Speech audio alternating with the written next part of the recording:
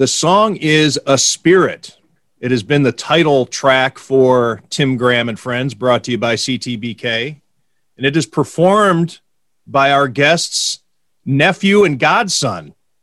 Donnie Fraunhofer donated A Spirit to the show. And Donnie's uncle is Bucky Gleason, who's joining us here. And Godfather. On Tim Graham and Friends, brought to you by CTBK, a longtime F of Tim Graham.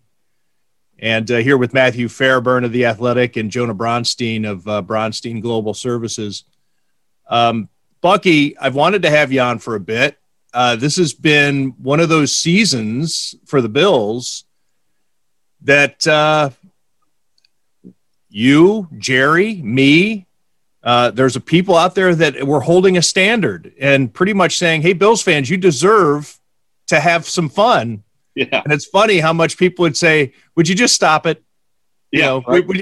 Can you just let us have fun with the little bits of morsels that we have and just let us enjoy Ryan Fitzpatrick as some sort of football god? But here they are. They're finally back to where we had been writing about. We've been wondering what you'd have to say about this team in Western New York. But first, I want to just clue everybody in on what you're up to. Yeah, well, first of all, I've been at Catholic Health for a couple of years now doing internal communications, wanted to do something completely different as I spiraled out of the media. You know, it's funny, I've had a lot of time to look back and reflect, even after leaving the news and taking the buyout. And Tim, I want to say it. I don't know if I'm pretty sure that I told you to your face, but I'll say it here. I always respected the fact that you didn't take the buyout and that you left on your own and on your own terms. And, you know, I was able to leave on my own terms and take the buyout. I would like to have taken the buyout. Yeah. I'm not saying I did. Let's not let people think that it was some principled thing that I didn't want their money. I would love to have taken the buyout. It was a lot easier when you had the buyout, right? Because I just wasn't allowed. I wasn't allowed to take the buyout. I also didn't take the buyout. Yeah. So it gave me time to do different things. You guys are at The Athletic. It was something that I looked into. I don't think that they were overly interested in me, and there was a part of me that was not overly interested in getting into back into print media or any kind of digital media after a while. So I wasn't quite sure what to do after I left the news. I just knew that I had to get out and I wanted to try something new. And that's something that all of you guys have probably heard me say numerous times in the 5 years before I left. Maybe I'll just go try and do something different, see if I'm good at something else. That's assuming that I was good at the first job. So I remember you telling me back when we were covering the Sabres during their back-to-back Eastern Conference final run, about how the business was going, and we get in those conversations over a few beers. And your stock answer was, I'll go drive a cab. Yeah. Now, you've done a little bit better than driving a cab. But you were thinking about getting out of newspapers, 15 years ago. Yeah, because, I think you get to a certain point where, I didn't like the direction that the industry was going. So that was part of it. That was long before I didn't like the direction of the newspaper.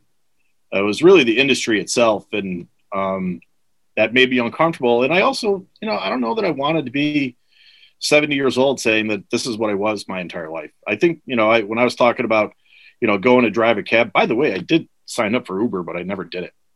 Part of that was, Jim Kelly and I had a million conversations before that. He used to always say, one of these days I just want to work on a golf course. It'd be great to just get on a tractor and go cut grass. In other words, not have to think about writing all the time, because you guys know how difficult it is, right? People in their profession, and you guys especially, are so good at it. You make it look easy, but we all know that it's a lot more difficult. And there's a grind that goes with that. So, I just didn't know that I wanted to do that. I didn't know that it meant that much to me, sports writing in particular. And I just thought that I was going to go and do something else. And I still might do other things yet. So I don't know. We'll see. I wondered when I left, was I going to miss it? Are you going to miss having that voice or having that outlet to express yourself and have, a way of doing things that maybe was helped shape the thinking in the town or beyond that, just challenge people to think a little bit more differently about certain situations that they were looking at. So, but I really, surprisingly enough, I have not missed it. Hey, Bucky, I think we lost your mic right there. Oh, I'm sorry. Am I back? Yeah.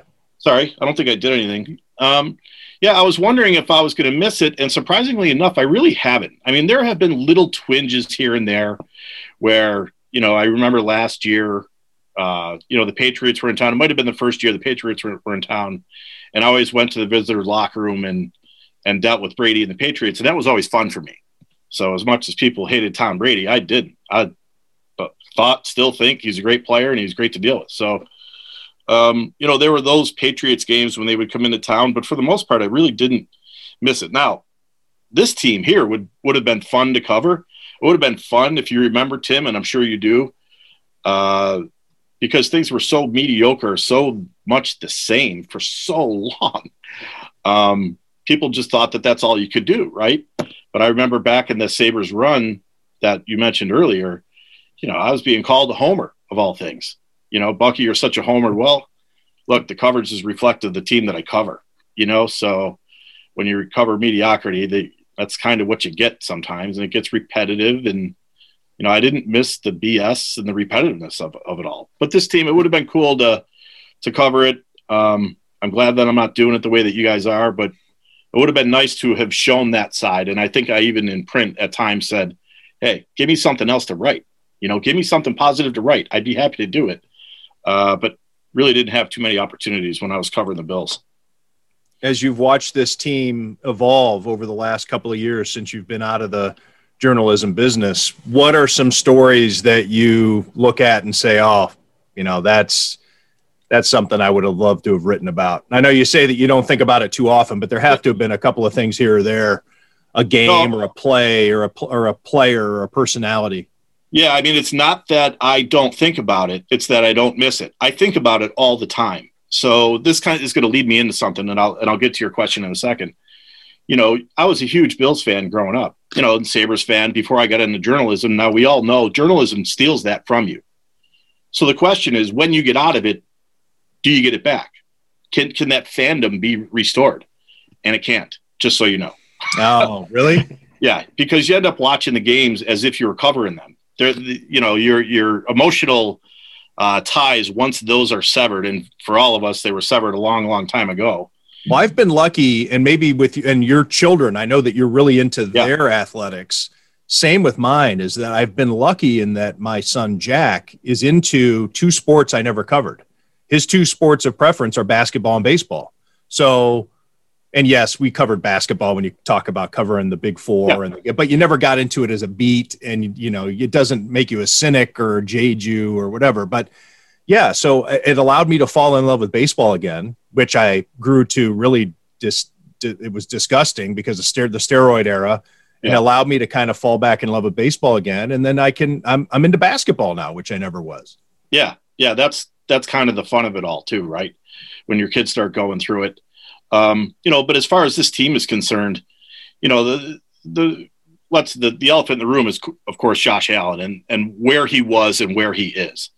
And anybody that's watching this or listening to this, they can go back and look at about the first 20 games of Josh Allen's career and go back and look at the first 20 games of E.J. Manuel's career. And they're going to find that E.J. Manuel's numbers were actually better than Josh Allen's. And Josh Allen had hit a point where the game was going to slow down for him, and it never did for E.J. Manuel, who was a freak athlete.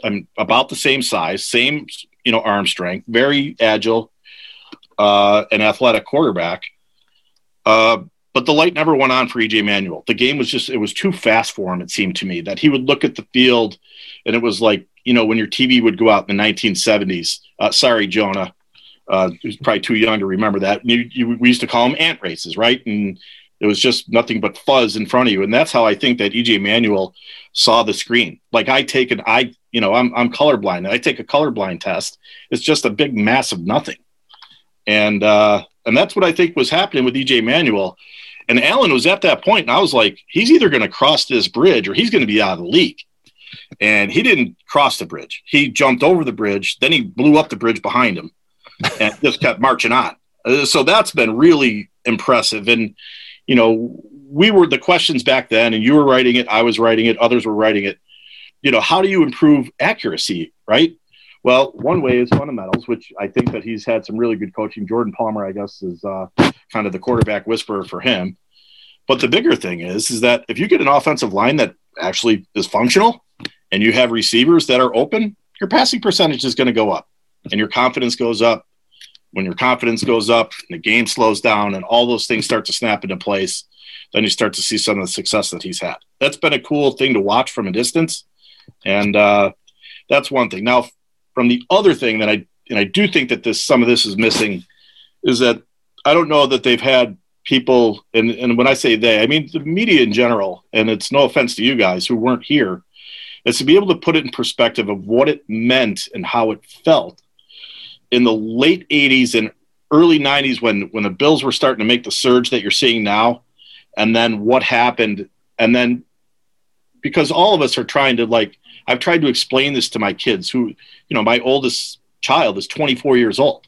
So this is all something new to him. An entire generation had passed without ever without ever really being able to embrace a winner. The Sabres had their brief little run there and that was great. He was a kid, but it's different now. And it sucks that the bars are closed because this place would be going bonkers. And I'd be, I don't know that I'd be watching games in bars. It's not my thing, but I'm pretty sure that we can all agree that I'd be going to them. It took you a lifetime at the Buffalo News until there was really a general manager of either team that was worthy of everyone's respect, I think. Well, I mean, Darcy Regier was respectable. He was just a different bird. I guess, so here's Brandon Beane. The Sabres still have their issues. And I'm going to ask you about Kevin Adams, a guy that we've covered. Sure. And we know as a player what you think's there. But here's Brandon Beane. How much do you miss the ability to cover a general manager that you could write glowing things about? Yeah. He's done a really good job and part of this started when I was there still, where he was making bold decisions and getting rid of big contracts. They go and sign Marcel Darius, who was just a complete clown. And I still remember sitting in front of his locker waiting for him and saying to this throng of media that was also waiting for him. This is when I knew I had to get out, by the way. And you guys might have even been there that day. And I was like, here I am sitting in front of some overpaid 300-pound guy to talk to me about how much he pushes this guy. And then they hand the ball to another guy to see if he can run it 9 feet. This is my life. You know what I mean? And I didn't mean to bring you guys down, but at the time, I think it was Adam Bedini. He was like, Jesus, at least lay it off. Lay off of it. You're making me want to jump off a bridge or whatever. So I've had that effect on people. But Brandon Beane is a super smart, obviously a super smart guy with a really strong backbone. And I think that that's what you need. You go back to Darcy Regier, who I know that we had our conflicts, obviously, and I called him to be fired about 84 times. But it wasn't like I disliked the man. I liked the man. It was time for him to go, in my opinion. And part of the reason I thought it was time to go was because I didn't think that he had a stiff enough backbone to be able to stand up to ownership and make bold moves. He was just too afraid. He just wouldn't pull the trigger on certain moves that I thought needed to be made. And Brandon Beane, if he's going to err, it's going to be he's going to err on the side of aggression. And I think that any sports writer, any sports person, any sports fan can certainly appreciate that. It beats the hell out of sitting back and doing nothing. So he's a very good evaluator. He's got some good people around him, and I give him a lot of credit for making some of these moves. And I remember when he took Allen, he was basically saying, Tim, I think he might have told you, my career's on the line here. I'm putting my job on the line for this kid, and he was right. So he's not going to have to worry about a job for the rest of his life. Bucky, good to see you, first of all. Hey, man. All right. You talking about Brandon Beane makes me want to ask you about Sean McDermott, because the one thing, and I've thought about this quite a few times the last few years, you bought in pretty early to Sean McDermott, which raised my antenna because you'd seen so many of these guys come and go, so many of them fail, frankly. And I don't know, maybe it was only a few years into me covering the team, and already I was cynical about whether this guy would work out. What did you see then that gave you some of that early conviction that I remember you having, and what have you made of just the way he's evolved the last few years? Well, first of all, I remember the first day of training camp when both those guys were there, and McDermott was unleashing his usual spew of "we're going to change the culture" message here. And I went back to the dorm room or whatever that office we used, that makeshift office we used at St. John Fisher, and carved him for it. So that was his first day, was me saying, "I'm tired of this. I don't want to hear it. Show me. And so it was shortly after that I actually, started to get to know him. And when I look back on that, if you go back and listen to the news conference, I don't have any regrets writing that column. I mean, that was like Sean McDermott was coming in like, yeah, this is going to be new. We're going to change the culture here. We're going to get this right. What he didn't know was that he was the seventh coach, in my time covering the Bills or whatever it was, to say the same thing. So I think what changed was that I got to know him a little bit. I spent some time in his office, and maybe you guys didn't know about. And I got to know him a little bit, and I started to understand what made him tick. And I thought that he was without ego. I think that was part of it, that he really was in it for the right reasons. I thought that he was a teacher first. I thought that he had a life outside of football that mattered to him, which I think is important. And I think that after he chose Brandon Beane, let's remember how that went down, that there would be good communication there, and that the coach wasn't going to be threatened by the general manager. The general manager wasn't going to be threatened by the coach. And that was going to be a winning tandem because there was so much of it was built on trust. Now, we laughed at Sean, and it's still funny when he talked about the process. You got to trust the process. And, as cynical sports writers, we don't have to believe in that, but his players do. And I think that his players did. And I thought maybe if they could get the quarterback right and the general manager could make some good decisions, then Sean would grow into a pretty good coach. So it's not to say that he didn't make mistakes. I mean, his game management his first year, maybe more, was not the best. I didn't like the way that he challenged. I didn't like the way that he used his timeouts at times, but that's the nature of being an NFL head coach and another person being in the media. So he has done a good job. And it's also not to say, and you guys know this, although maybe some other media outlets don't know it or certainly don't practice it, it's still okay to question him or them, even though they had a great record and this is a great run. Let's put the pom-poms down a little bit and, still ask questions that need to be asked. And I know you guys are doing that. Well, that leads me to something else I wanted to ask you, which is how, and I don't know, I'm not sure how you've consumed media even since you've taken a step back, but what have you observed from that end about how the team is covered? And I don't know if, I don't want to pump your tires for you here, but what might be missing with guys like you and Sully not in there? I mean, there's really not that columnist voice in town, and what you've observed about the ecosystem, I guess. Yeah, I'm really and I'm not taking a politically correct stance here. I have removed myself from it. No offense to The Athletic, but I don't have a subscription to it. I son of a bitch.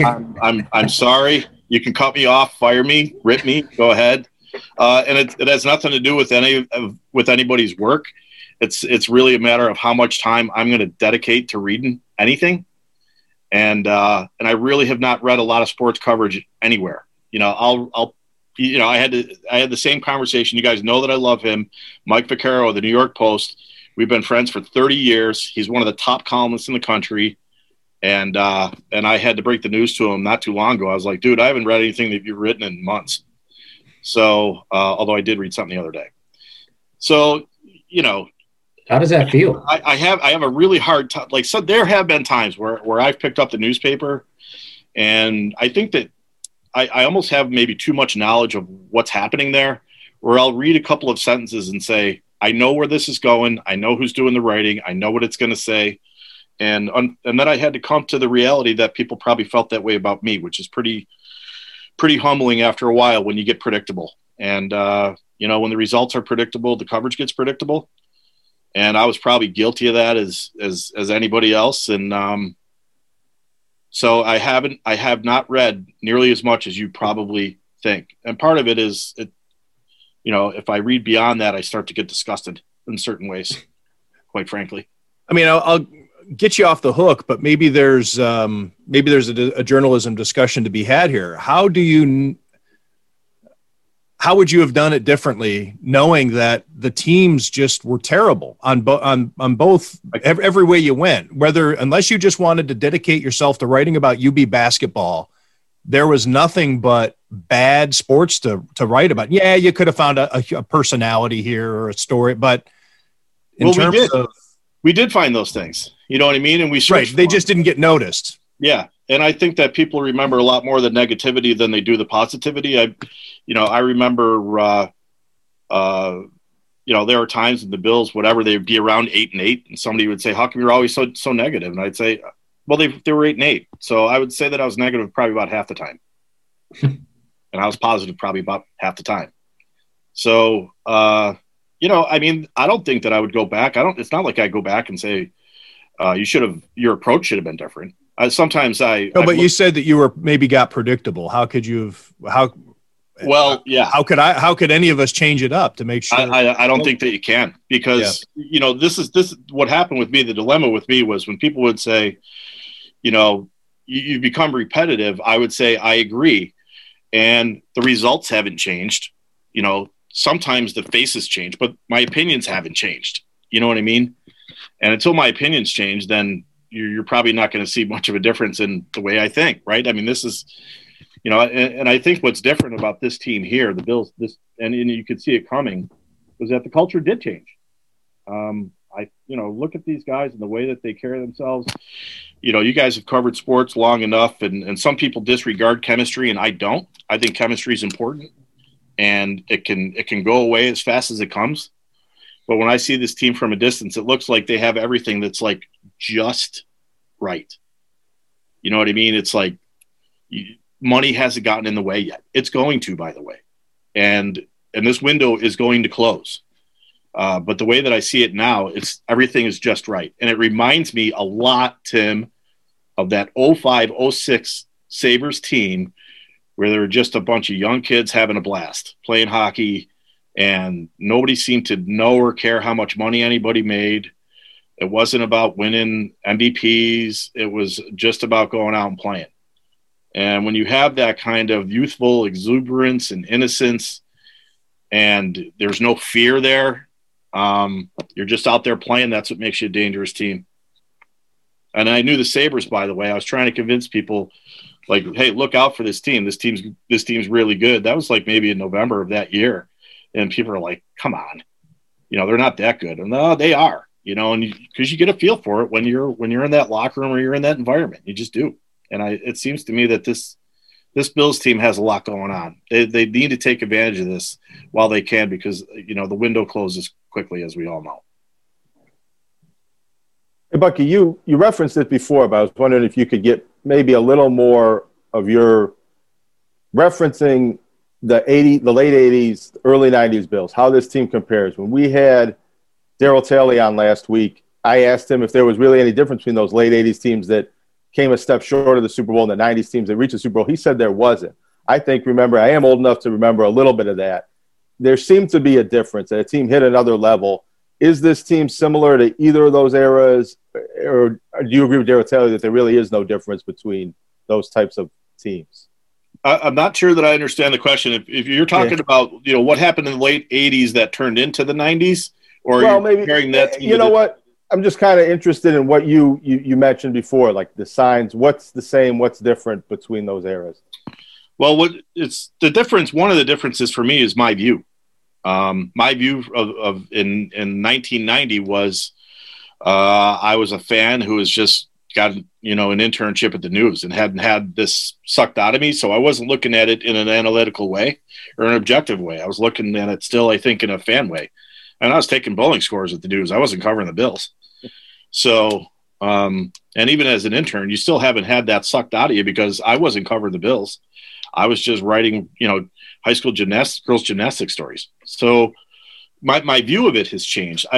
I think what happened with them was there was a couple things. One, there was a young, exciting, upcoming team that was trying to find itself, and they had to get through internal problems in order to get over the hump, namely the Bickering Bills. If you remember, there were some egos involved, I think, on that team that were much larger than what you see on this team. Jim Kelly's ego was through the roof, and it was only slightly smaller than that of Bruce Smith. So, and Thurman Thomas, those guys were proud guys, but they had egos. And I think that those things got in the way. And even then, when Jim first joined that team, he was the highest paid quarterback I think he's the highest paid player in the history of the NFL. So before he played it down in the NFL, that's different than what you see today. The one thing that changed was that I do think that there's something to be said for having some playoff experience and learning how to win, learning what it takes to win. And those guys understood it, which is why they were able to repeat it. But on the way up, and really to me, their best chance was the first one.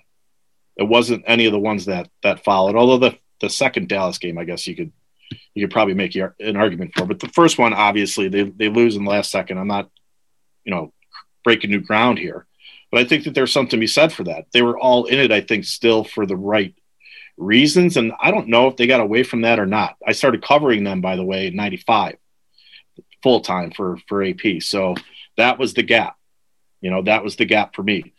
And this team seems like it seems more genuine to me, I guess is probably the better way to put it. It seems like, and maybe it's because there's no distractions. Maybe it's because Sean has, or some of the leadership on that team has been able to get these guys to kind of, keep everything in without any of the distractions, whether it's media or fans going nuts. I mean, of all the years for this to happen, it's in a year where there's no fans in the building. It's hard to get carried away. And I think they've done a good job of keeping their feet on the ground. They can't make a stop at the Big Tree Inn the way the guys did in the old days either. You know what? And that's another thing too. And I'll even speak to that because, back then, a lot of that chemistry, a lot of those strong friendships were at the Big Tree after games, or they were at Jim Kelly's house after games. And long before I started covering the team, I was at both.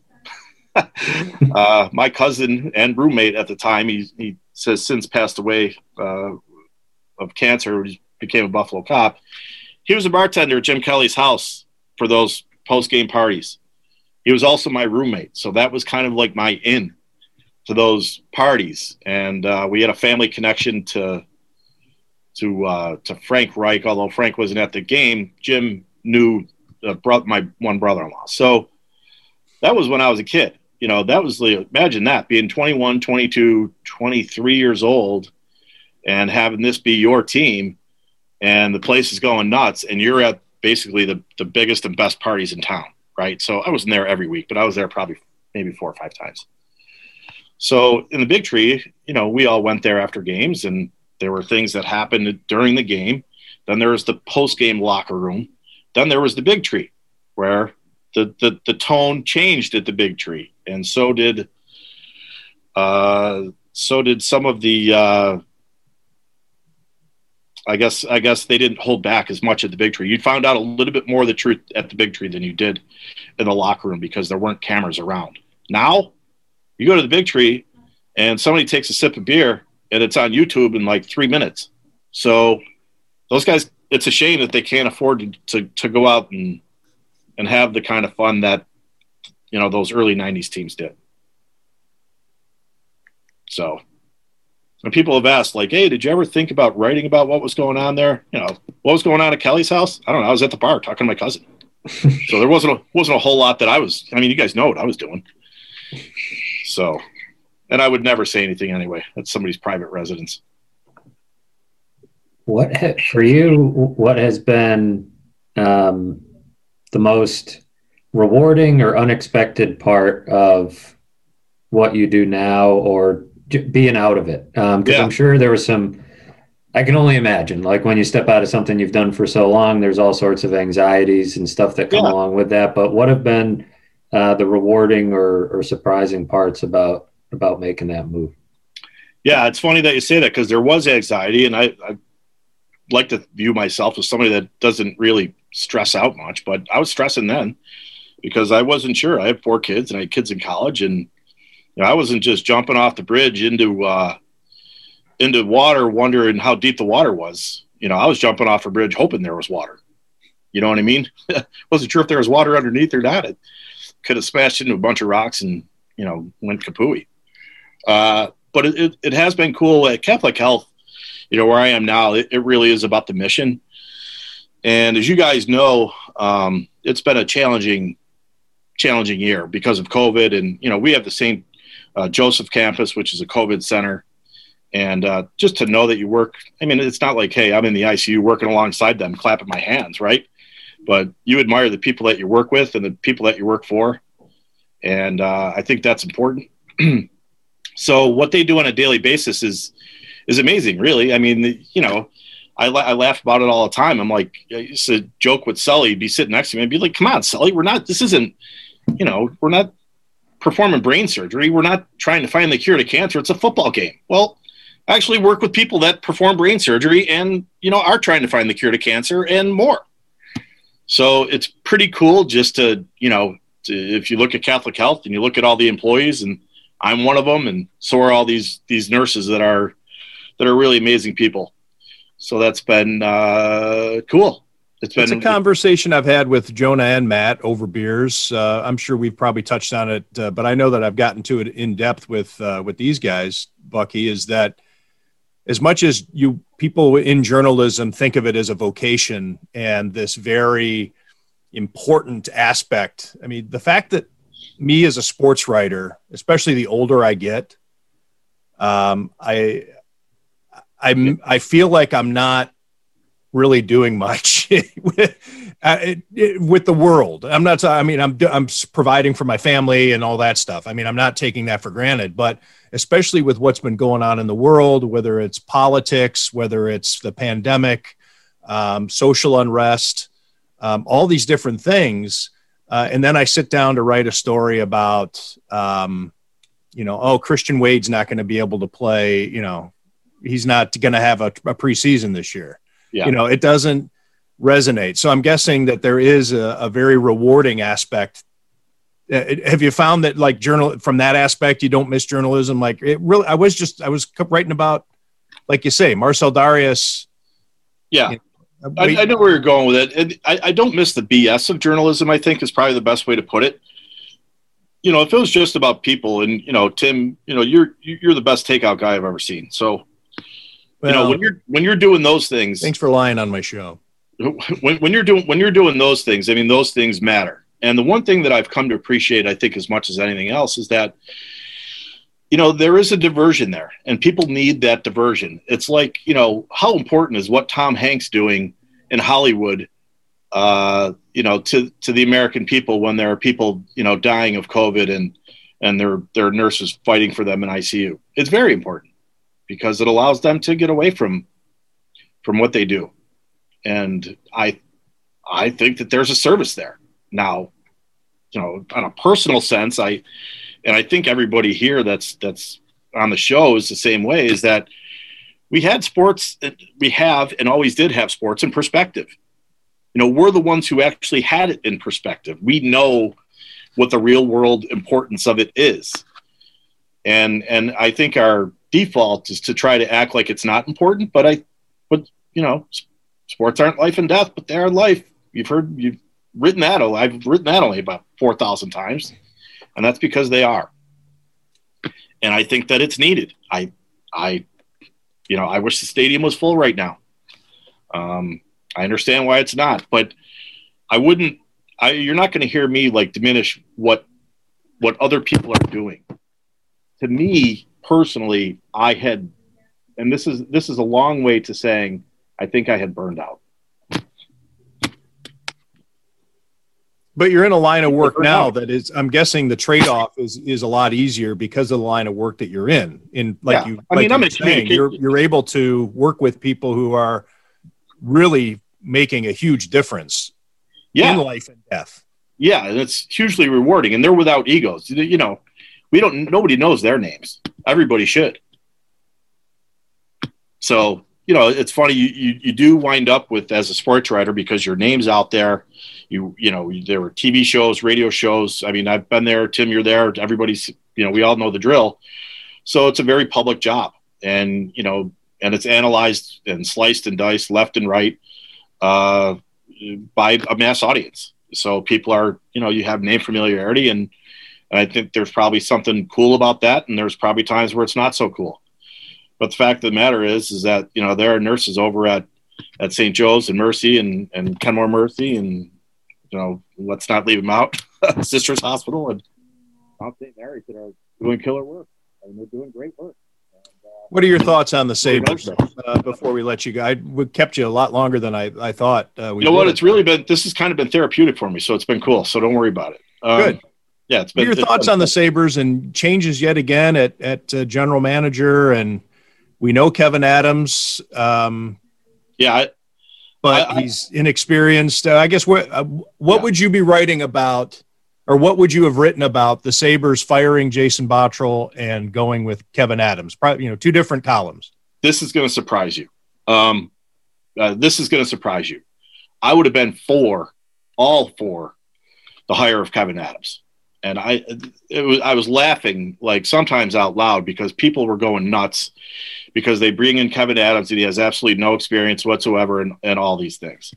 And I've been a huge Kevyn Adams fan. We had a good relationship when he was a player. I played his golf tournament. He's one of the very few guys that I would probably would have considered a friend. You know, he never played for the Sabres. And then our relationship actually severed when he started working for the Sabres, and we couldn't be friends anymore, really. I mean, we had a brief chat about it and said, you know, you got to do your job and I got to do mine. And we really didn't talk much after that. But I do hold him in high regard. He's a really smart guy. And I like fourth liners when they become coaches and general managers, if they're fortunate enough to do that, because they've had to work and understand the game on a different level than somebody that was naturally gifted. Like, I never thought Wayne Gretzky was that much of a coach, because the same reasons, you know, although Larry Bird was a good coach, but Magic Johnson wasn't a good coach either. It's much easier for them to see the game and do things, and it's impossible for them to explain it because they were so talented. What about the aspect of firing Botterill? I thought Jason would be. I didn't have a problem with them firing Jason. I think he got himself into a situation where we had one trade that he screwed up royally, and I just thought that Jason was going to do a better job. I liked Jason as a candidate long before he became a general manager, and I thought that he would grow into the job, and he didn't. But, you know, let me say something about the differences in those organizations, because they're owned by the same people.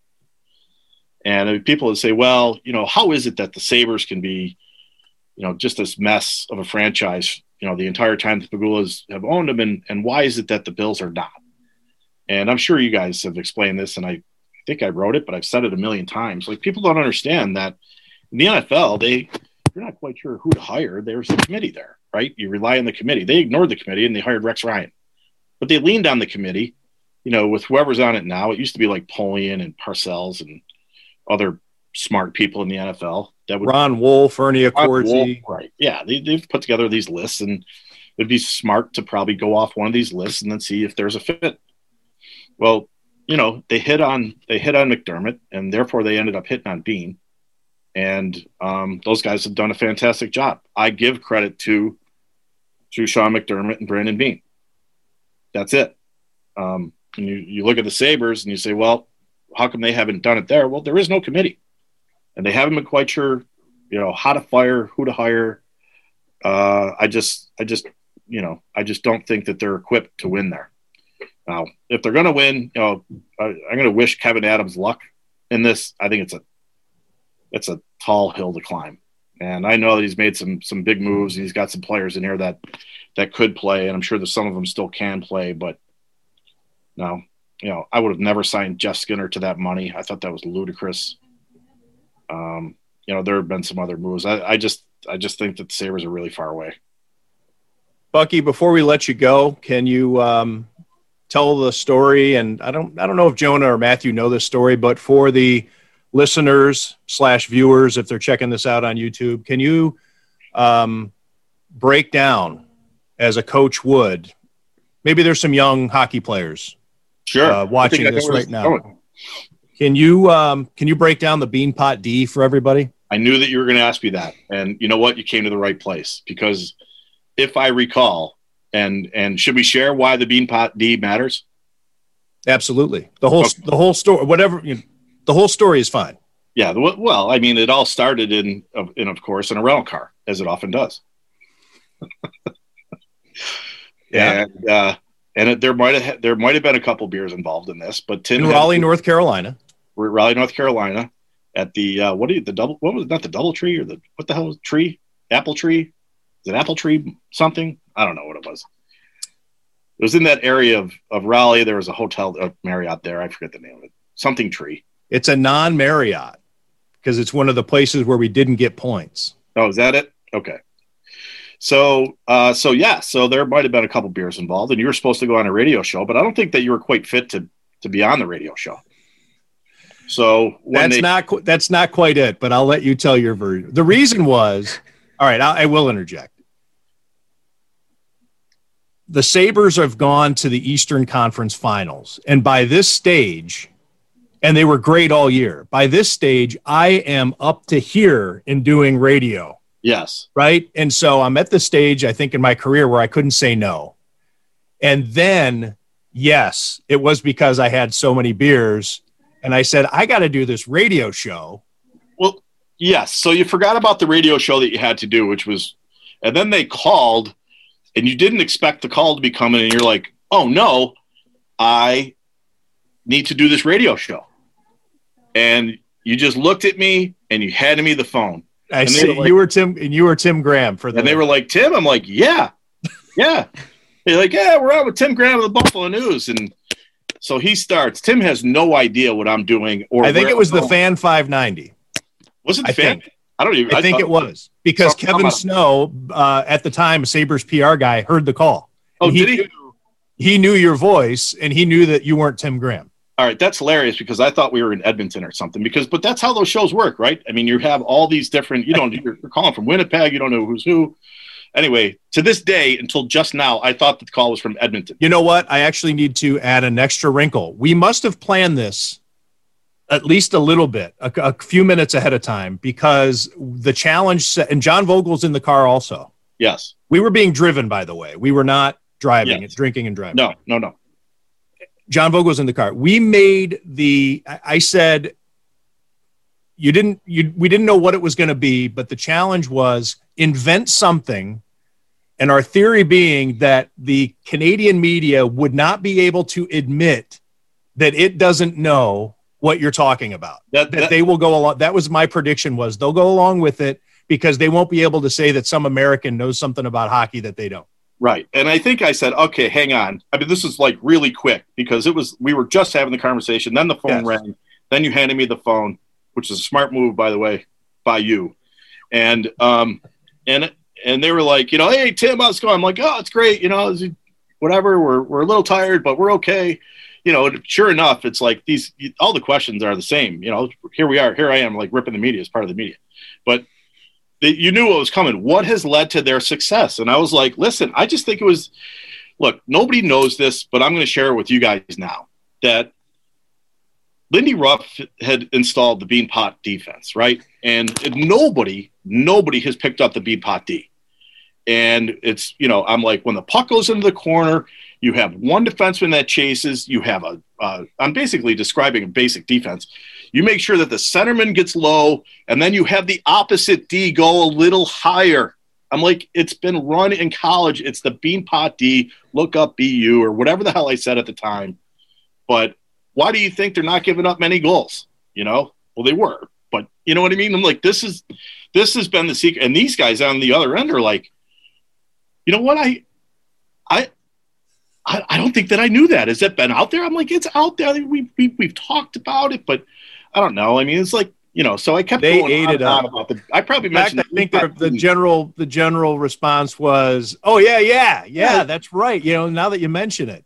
Yeah, I don't remember what their response was. I seem to think that it was kind of like, gee, I'm not quite sure, but no, I know now that you say that, Bucky, I think, yeah, right. Yeah, that makes perfect sense. Like they were first certainly saying it makes perfect sense. I'm like, of course it does. Like, you think you can't reinvent the wheel, but you can. That was the basic tone of it all. But I had to mention the Beanpot D probably 6, 7, 8 times in the call. And Bogle and Graham were dying.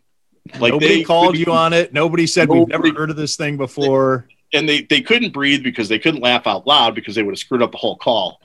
And they were just buckled under. And they were like, all right, Tim. I'm like, all right, fellas, have a great night. It was the best call I ever made. The Beanpot D. And I will still, and I can almost sense when it's going to happen.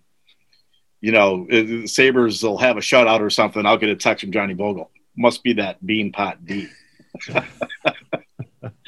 Yep. They reinstituted the Beanpot D. Thanks for doing this, Bucky. It's great to chat with you, man. Good to see your face.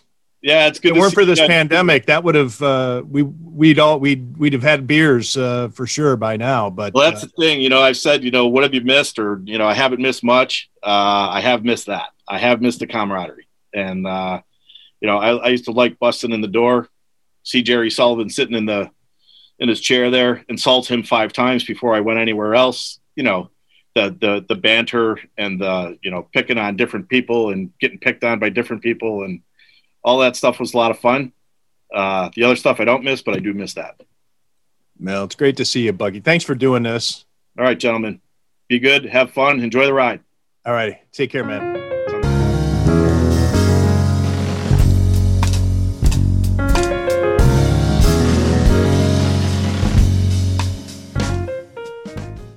I want to remind you that Tim Graham and Friends is brought to you by CTBK. That stands for Shampoo, Travis, Besaw, and Kirshner. CTBK is a leading accounting firm with a growing team of accountants and business consultants with roots in Amherst.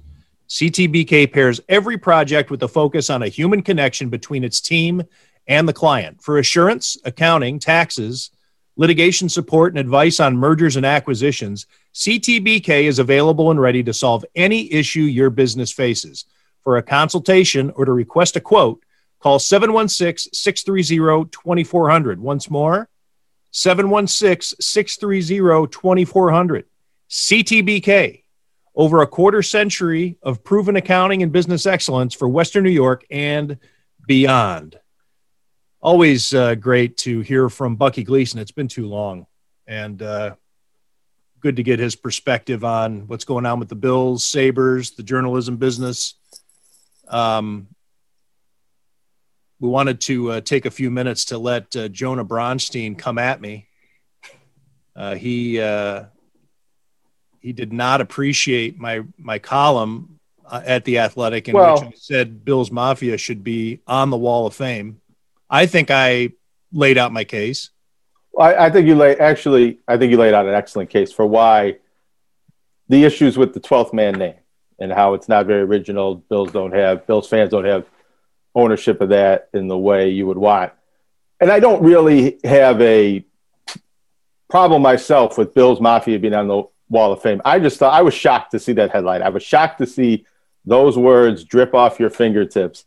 But I've been shocked this whole time in about the last year or so where all of a sudden Bills Mafia has gone from this tongue-in-cheek Twitter hashtag that was started by online trolls and really was kind of a joke and then taken over by Barstool and all the things that were happening in the parking lots. And then all of a sudden now it's a capitalized 2-word proper noun that we use in headlines and leads. And like, this is actually the thing. And we don't even say Bills Mafia anymore. You can put on the 5 o'clock news and they'll say the Mafia will be back at the stadium. And, it's a problematic word, Mafia, I think, for the Buffalo Bills and the NFL to be co-branding with this stuff. And I'm not trying to be too pedantic about that, but I think there's a lot of things that would make you say, maybe we don't really want to put that in. What size font is that on the Wall of Fame?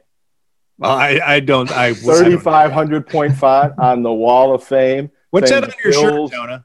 Organized crime syndicate. All right, so that's part of this. I wore this shirt originally. I broke this shirt out of my closet. I haven't worn it since I bought it. It cost me like $80 for a T-shirt. This is you recognize who's on the shirt.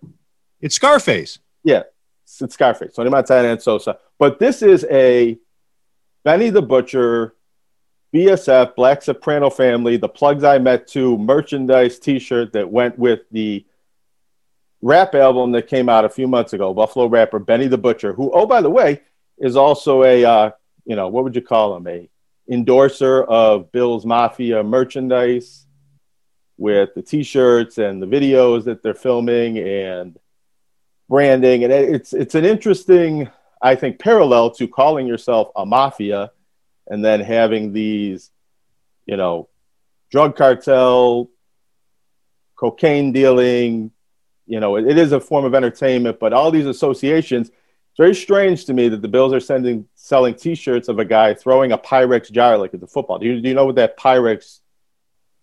I call it a jar, but it's a beaker. Do you know what the Pyrex? Yeah, beaker. What would you use that for, Tim? Making crystal meth. Sure, or crack cocaine. And then now we're drugs. Slinging the Pyrex on the football field in officially branded merchandise sold by the Buffalo Bills, and you're putting them on the Wall of Fame. Yes. Well, So the Bills are perhaps botching this thing. Yes, my problem isn't really. And I'm not meaning to say botchy. I said botching. Yeah, where we're at with Bills Mafia. Oh, no, it's Lenovo. So this is the reference I want to make there, not botching. Sure. Oh, yeah, okay. But, yeah, so the Bills are perhaps ruining this. Like they have a thing, and maybe they're going to take it a little too far. If they're going to insist on making it about, it should be ruined. Maybe it isn't something that we should gang style killings and hits and drugs and things. Okay, well that's a conversation to have, and maybe a paragraph or two I should have put in there that the Bills should maybe back off on the certain imagery. Well, so what do you think? Do you cringe at all like I do when the newspaper or the news channels use Bills Mafia, without the irony that the phrase started with, just actually calling the fan base the Bills Mafia? Originally I did, but it's become a tongue-in-cheek type thing, as long as it stays that way. But if the Bills, and you make a great point, Jonah, if they're going to insist on reinforcing the negative mafia stereotype by using puns and imagery and all that type of thing, then I think it's foolish. I think that will be a major backfire in terms of branding. And I think using the hashtag in the way they do officially also encourages some of the parking lot behavior. I know that's a died in the, people digging their heels on Twitter arguing that this is Bills Mafia, this is not Bills Mafia, we do this, we don't do that. But it is wrapped together. And I think if the team's selling shirts and putting the hashtag out there on their official Twitter, then it's up to the team to mold what it wants Bills Mafia to be, not this mishmash of different things, of jumping through tables, of the charity aspect of it that Del Reed and Brayon Harris and Leslie Willie do, and all that stuff. And now Benny the Butcher. Yeah, it's up to the Bills now. They've now accepted this. They've taken ownership of this. They need to guide how they want this to be viewed, for sure. I missed what you said there, Jonah. What? Oh, so it's, we're going legitimate business. Yeah. Cleaning the money. Yes. As long as they go legit, I think it's fine. Yeah, if they're just going to go all in with. I think they just want to sell the merchandise. Yeah. But if something is going to be on the Wall of Fame for the fans, it shouldn't be 12th man. And the Bills have obviously adopted the Bills Mafia as their thing, like Raider Nation. Like, what are some of the other teams? The 12s in Seattle. Seattle even dropped the 12th man after using it. The 12. What are some others? Now they're the Seahawks Organized Crime Syndicate. That aren't just some such and such nation. What are some others? I feel like I don't know. They're all nation. Everybody uses the same ones. The Bills Mafia isn't even that original. Other people have used that word with another word. The Dog Pound. Right. Dogs. Well, that was more of a team thing. That was more of the offensive line. What do America's team. I don't know. That's also a team slogan, not a fan thing. The Cardinals are the best fans in baseball. Maybe that's what Bills fans should lean into. They seem to just be called Bills fans. Also, put that on the wall. The Buffalo fan base that, Del Reed and the other people involved with Bills Mafia tried to rebrand and get people to stop saying Bills Mafia, I think, at one point a few years ago. Didn't really catch on, but I thought that was a fine name, fan base. I don't know if that's used elsewhere. Yeah, that's true. Well, my justification is, or rationale, I should say, is that the Bills have adopted this. The NFL has given it its blessing, and it is something that was organic among Bills fans. It came up naturally. It wasn't done through focus groups or a marketing lab. And 12th man, I thought, is kind of silly, and it's been proven to be silly because the Bills, weren't the first. The people who came up with it then took it to Indianapolis and used it there, and then they have to rent it. I mean, imagine having to rent your own Wall of Fame member. They have to pay, or they've paid Texas A&M for the contractual right to put it up on their stadium, which to me is just kind of, as the phrase I used, or the word I used in my column, was debasing.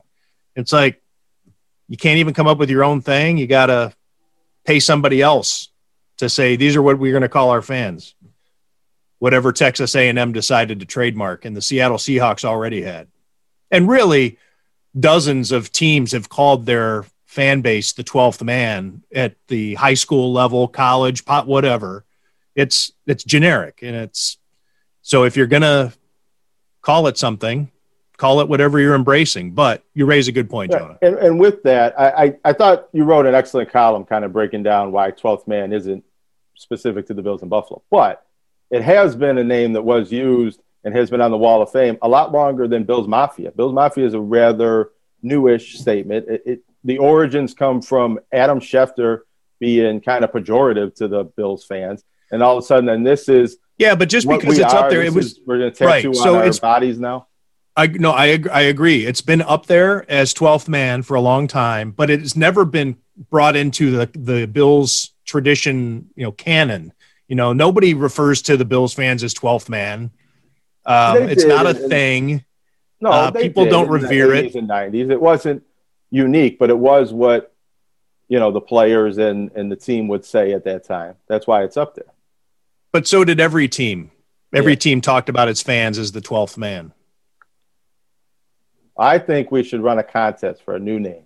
Rename Bills Mafia, something that doesn't offend the Italian-American community and associate with organized crime. And I'll Mafia even is kind of interesting. The Coke rap.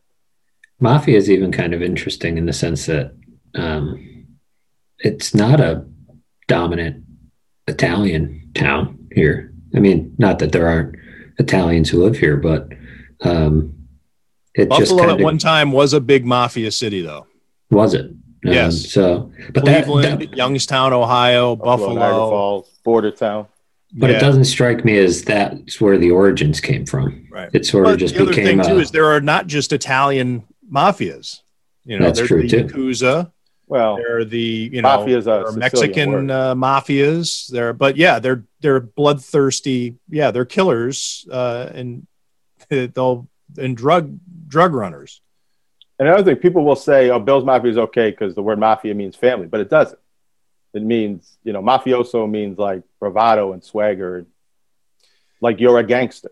I did look it up, and mafia, lowercase m, and a mafia does have a kind of a general term of an organization that is like like how Bills Mafia uses it. Yeah, as like a loose organization of a group of people who whatever. Yeah. Maybe this can change the branding of the word as a whole. Maybe this will be a good thing for. Yeah, but is that what we're doing here? It's a progressive. Yeah, let's get this mafia. Let's remove the stigma from the word. We'll make it okay to say mafia in any context we want. You raise great points, though, Jonah, and that's something that I should have included in my column. Yes, Right. it should That's be my point. That somebody who's the contingent best on the takeout Bills. writer that Bucky Gleason has ever seen should delve into this kind of bizarre. That wasn't a takeout Marketing piece; it was a that the column, Bills and are doing. I'm clearly flawed as a columnist. But you're right; it should be contingent on how the Bills use the term and cultivate the term. The Bills have done a good job of reducing a lot of that table jumping buffoonery. They've tried to distance themselves, the dildo throwing. But I wonder if they really have, because now that's become mainstream. Andre Reed jumped out of a tree through a table to celebrate the Bills winning the division on video, and everybody shared it like, that's cool. Well, they have draft prospects even that'll say, I can't wait to get up there and go through a table. Or draft prospects that at their Dawson Knox's party, one of his buddies went through a table. Like, I hear it all the time. I'm going to delete my column. I'm now upset at myself. I'm now getting aggravated at the topic of. They should put Bills Mafia on the Wall of Fame at Barstool Stadium in Orchard Park, New York. Shots, and then doing whatever you need to do for your Kiko Alonso jersey. All that stuff. There's a lot of issues in these. Well, the people have issues, whether they're 12th Man or Bills Mafia. It's the people a cultural thing, and I'm not touched. trying to shame these people for what they do, because some of it I understand, and there's alcohol and drugs involved, and that changes people's decision-making processes. But the Bills and the town, and to a lesser extent the media, I think have a responsibility to put it in perspective and not celebrate it in the way that, because the Bills are AFC Championships game, and now in the NFL quarterfinals for the first time in a generation, that all of a sudden it's like, get the tables, everything's okay, mafias rule. Yeah, I just think it's kind of nutty. Yeah, Tim. Oh, it's all nutty. The whole thing's nutty. Yeah. I get asked it feels like every single radio hit or TV thing out of market that I do, it's, man, I bet no table's safe around you, or there's no tables safe over there or whatever. And I'm like, my kitchen table is fine. I'm not throwing myself, Well, yes, there's plenty of tables are safe. No table is safe in Western New York. It's like, yes, they are. Yeah, especially their multiplication tables. Right. Yeah, no kidding. What were you going to say, Jonah? No, your dad's a math teacher, right? Media and other town. No, he was a math teacher, yes. It fascinates me that people in other town, media, fans, even players, are like jealous of this. They're like, I wish we could have people jumping through flaming tables in Minnesota. That would be so cool. Did you see the Browns fans waiting for their team to return from Pittsburgh? They were all at the airport. No, but I'm not surprised. 30 of them. I mean, how long has it been since they won a playoff game? Longer than the Bills, right? I think about the same. It was actually, I think, either the same year or the year before. I think 96, they were 94, I think. Yeah. 94, maybe 95. And over the Steelers, a game they were supposed to lose. They were about 30, and the Browns retweeted it. They loved it. They thought it was great that they had 30 people at Hopkins Airport. Oh, so I didn't. Okay, so they only had 30 people. All right. Yeah.